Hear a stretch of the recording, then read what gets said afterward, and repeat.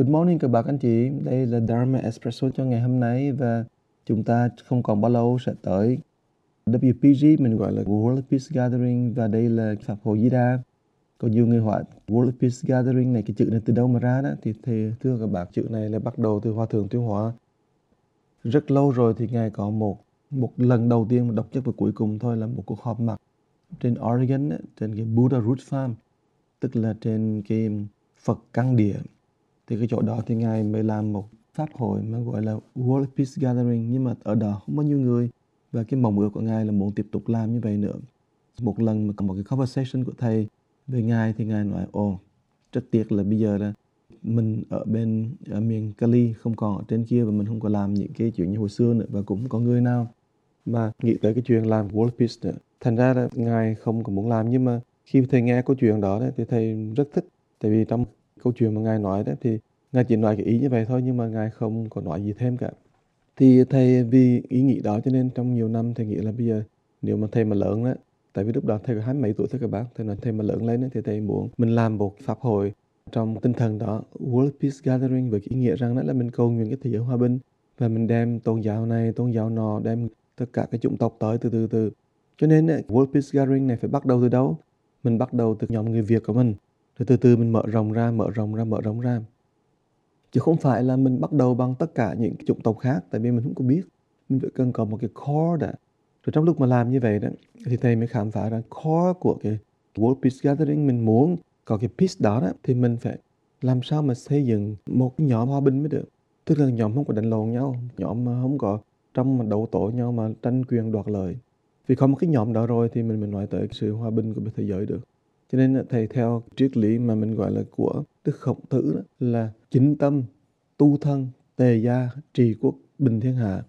Cho nên bởi vậy cho nên chính tâm là đầu tiên, tâm mình cho nó chính, rồi từ đó rồi nó mới ra chuyện là mình phải sửa đổi thân người mình, tức là cái lời của mình, rồi mình mới sửa đổi cuộc sống trong gia đình, và tới cộng đồng, và tới quốc gia, rồi tới đất nước, mà tới cả một cái vũ trụ xung quanh. Cho nên thì theo cái triết lý đó, vì vậy cho nên World Peace Gathering này có nhiều năm đầu tiên các bạn nói, thưa Thầy, tại sao Thầy không mời những cái người của những nước ngoài tới?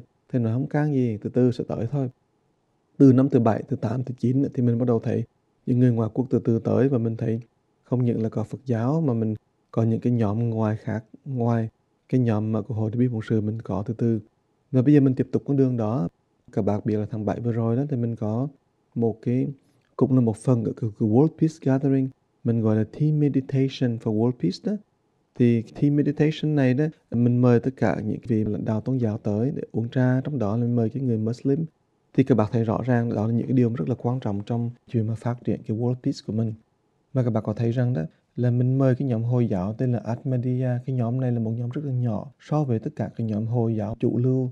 Có những cái Hồi giáo nó cực đoan, nó đánh phá, nó giết người như thế là nhóm ISIS. Còn những nhóm Hồi giáo nó cực đoan hơn nữa, nó không có chịu chơi với ai cả, nó chơi với chính nó mà thôi. Nhưng mà có những cái nhóm Hồi giáo nó tốt hơn, và nó trồng hòa bình thế giới, và nó sẵn sàng khai mở ra để mà nó nói chuyện với người khác. Thì cái nhóm Hồi giáo đó mà mình có quan hệ đó là Ahmadiyya Community đó. Ahmadiyya này ở bên Pakistan. Họ cũng là những nhóm Hồi giáo mà bị đất nước của họ, Pakistan ấy, bài trừ, và cho rằng đây là một nhóm Hồi giáo mà không còn theo kiểu cực đoan hồi xưa nữa. Nói một cách khác đó, thì chúng ta đang đi trên con đường rất là đúng đắn, là con đường mà chúng ta mở tay ra để mà tiếp xúc với các tôn giáo bạn, cũng như các nước bạn, cũng như cái người mà không cùng màu da, không cùng chủng tộc và tôn phái. Nhưng mà muốn cho mình đạt tới chỗ hài hòa đó thì mình phải cần có một cái cốt tủy của đạo Phật. Cái cốt tủy của đạo Phật đó là định lực. Tại vì mình nói mình tâm mình hòa bình, mình hài hòa nào nhưng mà mình không có cái định lực không được. Thì từ cái chỗ định lực đó mà cái lời nói hài hòa, tư tưởng mình hài hòa, mà cách mình chia sẻ những cái đồ vật chất với người khác một cách hài hòa, mà cách mình quan hệ với nhau đó là có một sự tương kính. Cho nên cái định lực nó quan trọng lắm. Thì thầy mình suy nghĩ làm sao mà mình có thể có được cái định lực đó. Làm sao mình có được. Cho nên thầy mới nghĩ rằng là mỗi năm là mình muốn có cái định lực thì mình phải có những người đó hết sức chuyên tâm đó, vì cái hòa bình thế giới mà mình phải làm một chuyện gì đó bắt đầu cái gốc rễ. Thì tôi nghĩ cái chuyện đó chính là cái chuyện mà mình gọi là đào tạo nhóm người tu tập thiền định cực cao, tu tập cái định lực đó. Thì cái nhóm người mà commit đó phải commit, tức là phải hết cam kết, cam đoan, phải hết lòng hết dạ mà làm lên, mà xây dựng lên định lực đó, phải là một cái nhóm người đó mình gọi là xuất gia. Tức là họ không còn chú ý tới những cái chuyện bên ngoài nữa. Trong vòng 7 ngày, 10 ngày thôi, họ bỏ hết cái tâm lực, cái sinh lực, cái cuộc sống của họ để mà họ tu. Thì vì vậy cho nên là năm nào đó, cái cốt tủy của Pháp hội Di Đà cũng là nhóm người xuất gia đoạn kỳ đó, hay là xuất gia đoạn kỳ. Nhưng mà muốn cho mình có thêm sức mạnh ngoài cái chuyện định lực đó. Vì định lực là chuyện của những vị tăng chuyên nghiệp, thì thầy phát triển thêm một sức mạnh khác, gọi là sức mạnh bi lực. Bi lực là sức mạnh của tình thương, bi là đại bi, từ bi đó. Nếu mà mình xuất gia rồi, mình tu định lực rồi, nhưng mà mình lại có một tấm lòng thương với những người khác nữa đó, thì cái tấm lòng đó là cái tình thương đó cũng là một sức mạnh nữa. Và sức mạnh đó là chính là hòa bình thế giới. Tại vì khi mà hòa bình nào mà không có tình thương đâu, các bạn tìm một cái chuyện hài hòa nào trong gia đình mình mà thiếu tình thương đâu, không có.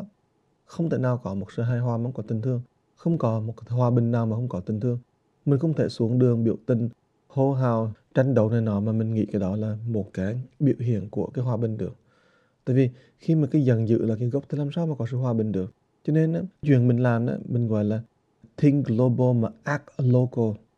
Gọi là small footprint mà high impact. Có nghĩa là các bạn chỉ làm sao tu định lực trong một cái nhóm người nhỏ thôi mà mình lan tỏa định lực ra.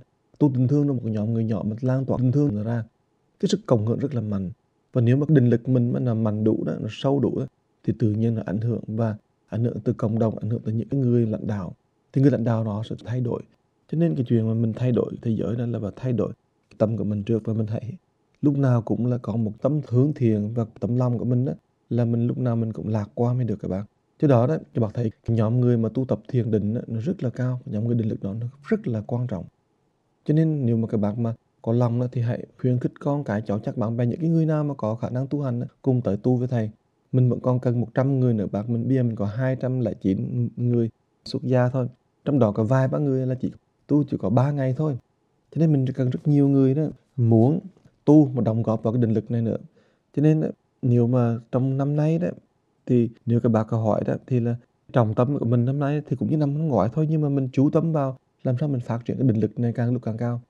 Thì ngoài cái nhóm gọi là xuất gia đoạn kỳ đó, thì mình còn cái nhóm hộ pháp nữa. Nếu các bạn đi cái nhóm hộ pháp đó, tham gia nhóm hộ pháp này cũng được. Thì cái nhóm hộ pháp gọi là Bồ Tát hộ pháp này, vì họ là những người cũng có cái lòng vị tha, cũng có lòng thương, nhưng họ không xuống tóc được thôi. Thì cái nhóm này cũng phải là cái nhóm người đó mà rất là chú trọng vào sự phát triển định lực và bi lực mới được. Thì thưa các bạn, đó là cái quan hoài của thầy, và cái thầy cũng mong rằng ở đây trong dịp này đó, là các bạn nên nói với tất cả những người bạn bè, cô bác nào đó mà có khả năng mà xuất gia được đó, mà tu định lực được, thì hãy cùng nhau tu. Bởi vì mình muốn xây dựng thế giới, một thế giới hòa bình đó, mình đừng nghĩ xa xôi, mình phải nghĩ là xây dựng nhóm người rất là hài hòa, có cái định lực và có cái tình thương mới được. Cảm ơn các bác đã lắng nghe bài hôm nay, và mong là các bác truyền đạt lời của thầy tới những người khác, và chúc các bác một ngày vui và tịnh.